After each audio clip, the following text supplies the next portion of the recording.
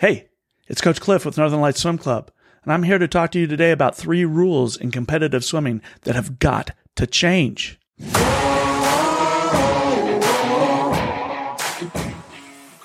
Looking to stay motivated in your swimming and help others learn how to swim? Visit swimalaskavirtual.com today. The discontinuous motion rule in backstroke for the turns has got to go. There's no advantage for a discontinuous motion. For those of you who are not quite sure what I'm talking about, this is when a swimmer has been swimming backstroke, they are fatigued, they're going into a turn, they count out their strokes, 1, 2, 3, roll over, take that freestyle stroke, they do their pull, and they're way too far away from the wall to get to the wall without gliding or taking another arm stroke. Now, you take that arm stroke, you're DQ'd. But if you're gliding and just kicking in, you are not accelerating into the wall. You have no competitive advantage. This should not be a DQ. Time to change the rule. The back to breast turn. Why are we still treating the back to breast turn as if it's some sort of strange thing, not unlike any other turn?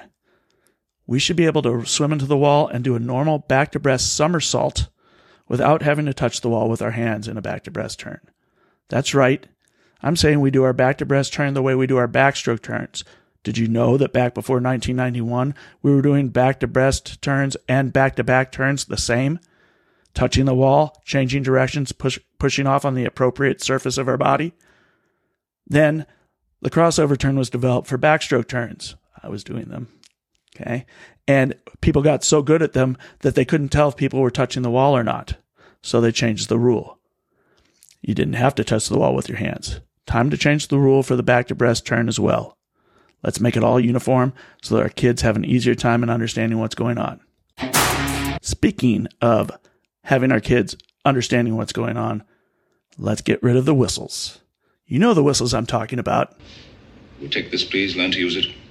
The children will help you. Now, when I want you, this is what you will hear. Oh, no, sir. I'm sorry, sir. I could never answer to a whistle.